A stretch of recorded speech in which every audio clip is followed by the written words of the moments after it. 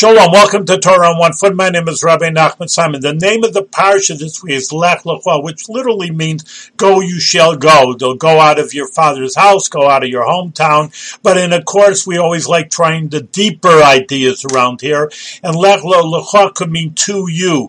Go to yourself, that a way that you go out of your inhibitions and your all the regilos, which means your habits that you're used to, then you can really find yourself. What's your really true essence is your Jewish soul. The more that you go away from your, again, previous mindsets that you had already throughout your entire life, or your habits, as we said, then you can find yourself and you can go to your true self, your Jewish self, and going away from all your different things that you're so used to. And that's the deeper idea of Lech Lecha.